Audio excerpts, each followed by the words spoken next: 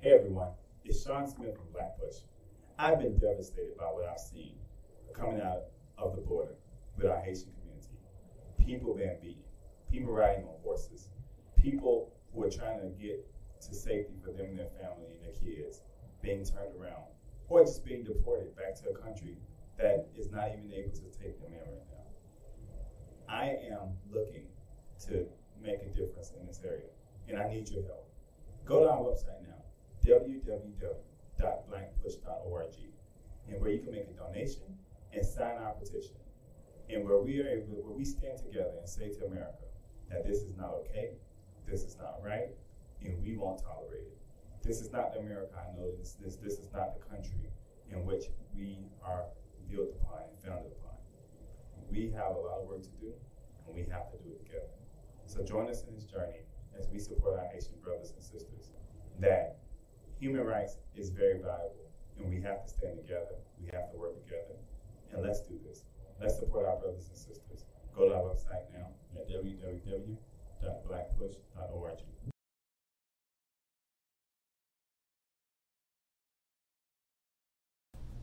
Hey everyone, so we are in the studio today. Today is October 1st. Today is October 1st. You know why I'm saying that, right? Because I'm trying to think of my dates in our head. Today is October 1st, and we are back with, and let's fix that part for her. We're back with Sandra Williams from Atlanta Labor Council. Awesome. There we go. We got it in the house. Atlanta North Georgia Labor Council. I'm sorry. How are you? I'm great. How are you, Sean? I'm good. I'm actually messaging somebody to make sure we can get this something fixed on this. But thank you for coming in today. Thank you for coming in. So we're back talking to Sandra from Atlanta North Georgia Labor Council. I have to put it in front of me about labor today. I know we have these discussions all the time. Yes, we do. Introduce yourself, though. What is it that you guys do? What is it that you do with the Atlanta North Georgia Labor Council? And you're the executive director. Tell us what it is that you do, what your role is, and what it is that you have done since, or how you see your role. Because I know we talked about this in the last podcast differently, or how you're approaching it differently. You know, this is an exciting time for labor unions. I represent 60 labor unions, 60 affiliate labor unions in the Atlanta metro area. We have an 18-county area jurisdiction. Approximately 60,000 members within that jurisdiction, and we are all over the place. One of the things that we're promoting right now is the PRO Act, protecting the right to organize in your workplace. And as you can imagine, in a state like Georgia, where this is a right to work state, it's kind of a misnomer. It almost means right to work for less. We know in states and cities where we have unions, companies that have unions, the workers tend to make 30% more than other folks in that same industry. So just like a rising tide raises all boats, we promote voices in the workplace just like we do promote our ability to vote during elections. So a voice at the ballot box and a voice in the workplace. And I do want to point this back out again. I know Tuesday was National Voting Day, and Wednesday we actually had Helen Butler, who was here at the office, who did training for us, and Helen is fantastic. She is awesome. The Coalition for People's Agenda. She is phenomenal. She's awesome, and actually we'll be doing some voter registration tomorrow at an event we're doing tomorrow. So super excited about that. But talking about labor and why it's so important. So I think that this part is really important. So we're in this great state of Georgia, and a lot of people don't even understand how Georgia works. So explain to them what Georgia's minimum wage is, minimum wage is. Georgia's real minimum wage is $5.15 an hour, and you couldn't raise a family, let alone take care of yourself, with one job making $5.15 an hour. It's below the federal minimum wage. Now that minimum wage is $7.25. We know that you can't take care of a family on $7.25. What happens is we have domestic workers and others that fit under the Georgia rate of pay for $5.15. The federal minimum wage typically supersedes in many areas that state wage. However, you also have tip workers who even have a lower hourly rate depending on tips from patrons that come to their businesses. So what we need to do, the city of Atlanta actually has a $15 an hour rate of pay. That's not the entire state, and we need to catch up so that people have sustainable wages and careers that they can move into. One thing that I'm very proud that the Labor Council has done is we are working with our trade unionists. That's the IBEW, operating engineers, plumbers and pipe fitters, a great swath of our trade unions to get training for people in the community to go into pre-apprenticeship programs and then apprenticeship programs so that they actively learn a trade, learn a skill to go into the community. And there is no cost for those apprenticeship training programs. And where are you guys doing some of those programs at now, currently? Right now we have a program for 16 to 24-year-olds called Youth Bill under the direction of Randy Bill, and the program director is actually Christina Smith. So we do a lot of work with them, but we also have independent unions like the IBEW. There's a training facility in Norcross. There is an assessment that you go through, but we have to do a better job of introducing what we have to offer in terms of apprenticeship programs to the larger community. If you are traditionally, your dad was a trade unionist, your grandfather, that makes it easy for you to know and be knowledgeable about the process and how to get involved. If you're not, it's incumbent upon organizations like the Atlanta North Georgia Labor Council to do just that, to go in the community, work with community organizations, work with faith organizations, as we've worked with you, Black Push, to get the message out about unions. And one of the reasons why I like working with the union so much is that it's not a black or white issue, right? It's not something that's black, white, down the line, Hispanic, Asian. It's an issue that affects like everybody. It does affect everyone. We've also been holding rallies at the Georgia Department of Labor routinely for the last 6 months because there's a push to get people back to work. We have a commissioner now, Mark Butler, and we have Governor Kemp that believe that people should just go back to work right now, get out there and just go get a job. Well, it's kind of a misnomer because a lot of the jobs that are available, even though we have seen a rise in wages, think about it. We have no mandated mask. There's nothing mandated about having to get a vaccine. There are independent employers that are requesting that. But if you are a single mom and you have children in school and that child is exposed to someone with COVID and then you're told the child has to quarantine, someone has to be there with that child. We have to make sure that parents have the opportunity, have health care, have paid days off when they have to take sick leave to take care of their child, because it does. It looks like people are not wanting to go to work. But when the cost of going to work and taking care of your children and finding someone to be there with them when they're ill or if they've just been exposed to during this pandemic is greater than what you're making on the job, you have to make a decision. And that's the reason why we talk so much about people paying attention to what's going on, definitely in the political climate. So I know this, so I'm not educating you on this, but I want to educate some of the viewers that there is a bill getting ready to try to be passed in the House and Senate now for roughly $3.5 trillion as it stands. And a lot of people don't even know that bill is getting watered down even as we speak right now. The question is, we don't even know if we get to $3.5 trillion. Now we're going anywhere, I think, from $1.5 trillion right now to $3.5 trillion. That's a huge gap. And we're not talking about millions or billions. Right. We're talking about trillions. But a big part of that is something that you was just talking about, is paid time leave for families if you get pregnant, if you're sick, if you have to be out for COVID. And a lot of that's getting ready to be stripped away in the reformed version of this bill. And that's the reason why I think labor is so important, and educating ourselves on what is going on in our political scheme is so important, because that does affect us like every day. That affects all of us. It affects everyone. And what I will tell you, our great state of Georgia is sitting on a $2.2 billion surplus.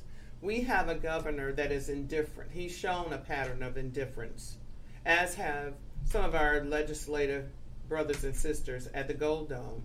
Because when you have a state We're one of 12 states that refuses to expand Medicaid, which leaves some 500,000 plus people that are uncovered. Mm-hmm. They're in a healthcare gap. They don't have coverage. Then you have a pandemic. You're still unwilling to expand health care to these folks. Some of them because they make too much to be on one exchange, but too little to actually have health care that's affordable. That's the other thing.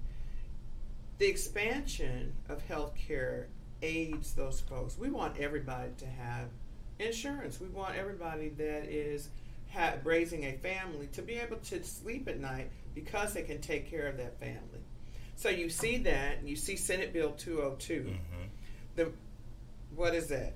Nothing but voter suppression 101.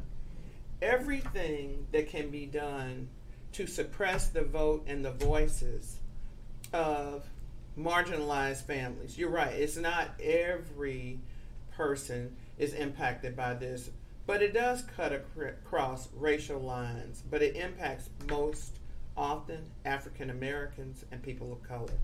Yeah, and that's one of the things we were talking about with SB 202, that even with SB 202, it does impact the African American community. But I think that if more people can understand it, it impacts everybody when we restrict voting rights. And I think you were on the call when we were on just Monday. Yes. She really broke it down. Like, it's not just something that impacts one person. It impacts the rural county in Georgia. It impacts the northern part of Florida. It impacts the southernest part of California. I mean, yes. It plays a huge role. And even recently with the census, we see how the census was done. People in California lost seats. We see redistricting.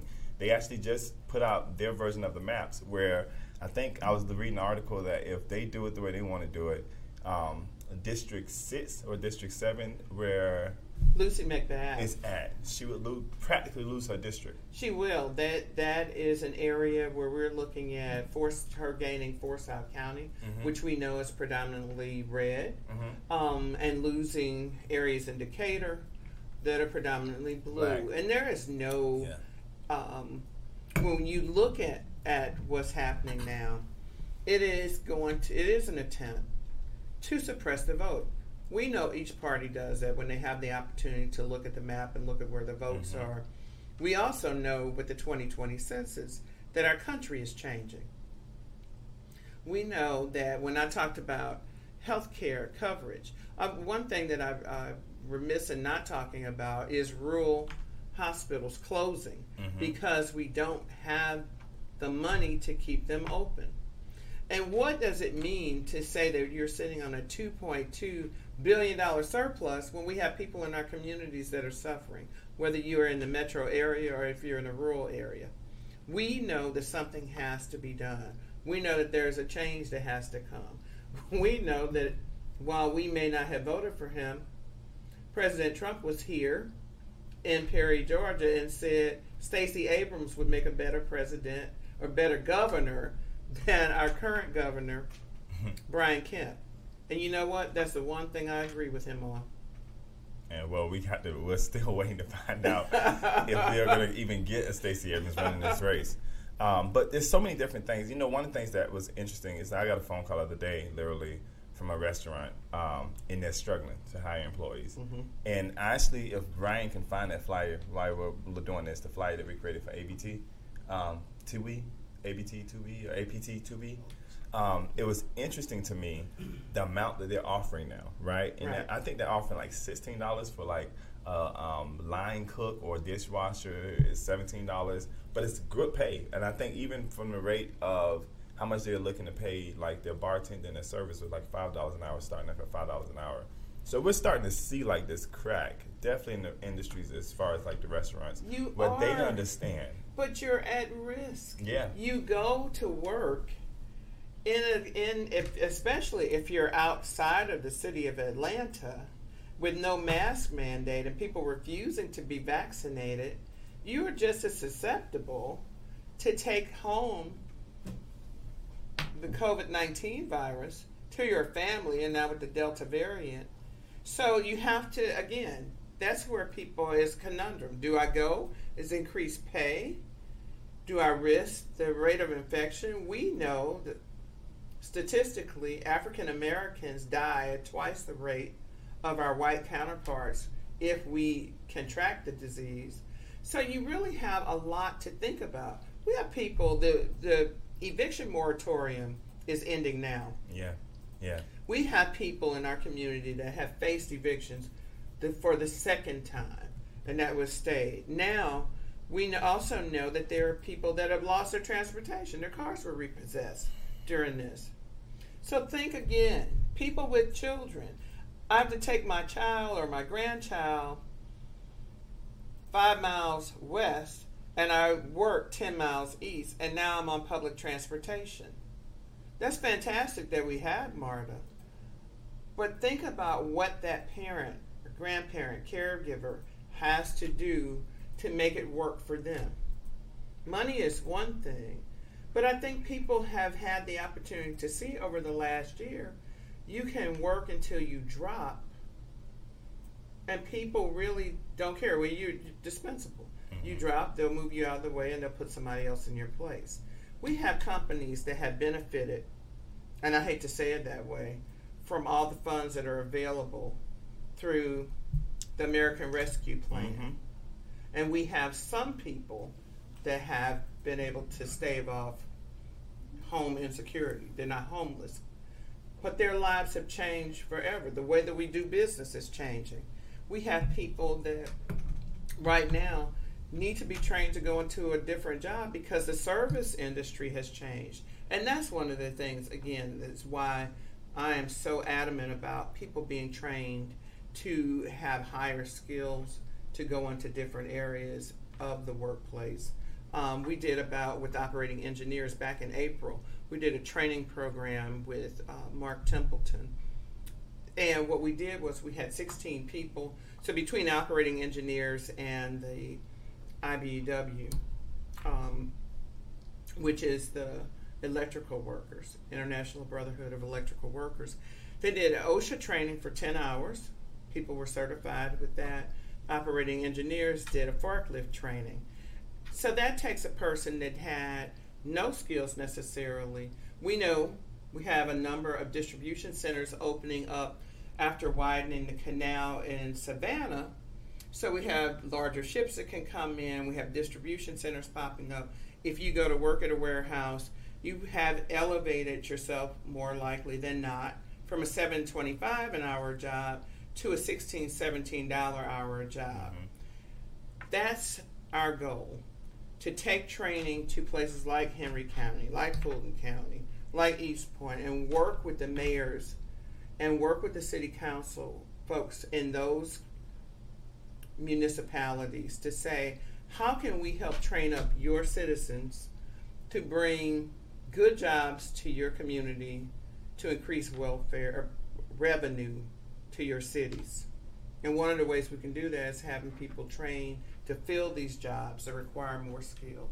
And you know, one of the things, and I put the flyer up because I really wanted to kind of see people, allow people to see like what's going on. Like even the restaurant industry is starting to recognize that they have to do better in the way they pay wages. That's right. And I'm all for it. Like we partnered with them. They reached out to us and they was like, "Oh, how much you going?" Like I don't care about charging nobody. I want people if there are good jobs out here in fields where people need jobs. People need to know about them. People need to know about them. Yeah. And so I recommend that. I know that you're like that too. I mean, if people need to push jobs, call the Atlanta, North Georgia Labor Council. We've done 2 job fairs. You guys have done job fairs. Yeah, and the other thing is really interesting, Sean. And I say this to say that, right? One of the people we recently hired, we acquired through your job fair. And That's fantastic. Been working here for about Sydney's been working for about 2 months. She came to the job fair. I remember that. We did a job fair with Christine Hume, who is the president of the Savannah Central Labor Council. We just did a job fair Monday with Glenn Kelly, who's the president over at the Augusta Central Labor Council. So what we're saying, we stage rallies in front of the Georgia Department of Labor because they are closed. Their doors are locked across the state. We were up in Rome, Georgia a couple weeks ago with City Councilwoman Wendy Davis. And what we're saying is we have jobs, but the Labor Department is supposed to be a resource. Talk to applicants about their claims. One thing that goes untalked about often is we had 4.1 million people apply for unemployment. Half of those folks got approved. 80% of those people that got approved had to resubmit an application. It was denied the first time around. So that seems like a lot of numbers. Now think about this. Where we have people that were in lower wage jobs, of the $4.1 million or million applicants, 30% of those people just either found the system too challenging to put an application in, or decided because of whatever reasons that they didn't apply for unemployment. So the numbers that you see don't speak to underemployment or people that were never in the system that lost their jobs, that picked up, work here and there to subsidize their families. We've got to do a better job. We have candidates like Representative William Bodie. We have candidates like Nicole Horn, Lester Jackson. We have people that are running for a commissioner of labor. I don't see how any Georgian can vote for Mark Butler when we have these people in dire need of services and the doors are still locked after 18 months. Yeah, and yet they're trying to push people to go back to work when they're not going back to work. Where they're not there. The workers may be inside, but if I can't come in as an unemployed worker and get services, what good does that do me? It's funny because I remember talking to one person at the Department of Labor about an issue we were having for one of our employees, and the person was on the phone so nice, and she said to me, listen, I'd rather, even though they allow me to work from home, I'd rather be in the office working with people and working for people because that's what I got in this business to do. And she wants to help people, but they won't allow them to be there to physically help people. And that blew my mind. That actually blew my mind. Well, think about it. We have frontline employees. The folks that work at Kroger's belong to the United Food and Commercial Workers. Those are essential workers. The city employees that belong to the American Federation of State and Community Municipal Employees, AFSCME. Those are frontline workers. Just this week, their emergency pay was restored to those frontline workers for the city of Atlanta because we know that they never stopped working. Mm-hmm. They never had the opportunity to work from home. So they need hazard pay because the work that they're doing and being out in the community with this virus still surging, it is a hazard. It's a life hazard. And they take their lives every day away from their families, go into the community where they could easily contract this virus or take it back home. Maybe they're a carrier. So we have to think in terms of our greater community, mm-hmm. not just the profits of the state. Because I continue to go back and say, how could you be sitting on $2.2 billion? A lot of it's because they were not paying for most of these programs. Or you accepted the American Rescue Funds and you didn't distribute them equitably so that people could utilize those. And I mean, we got a little bit more time here, a little bit. But one of the things I really want people to understand is that I know you are a huge advocate of people signing up for the local labor unions.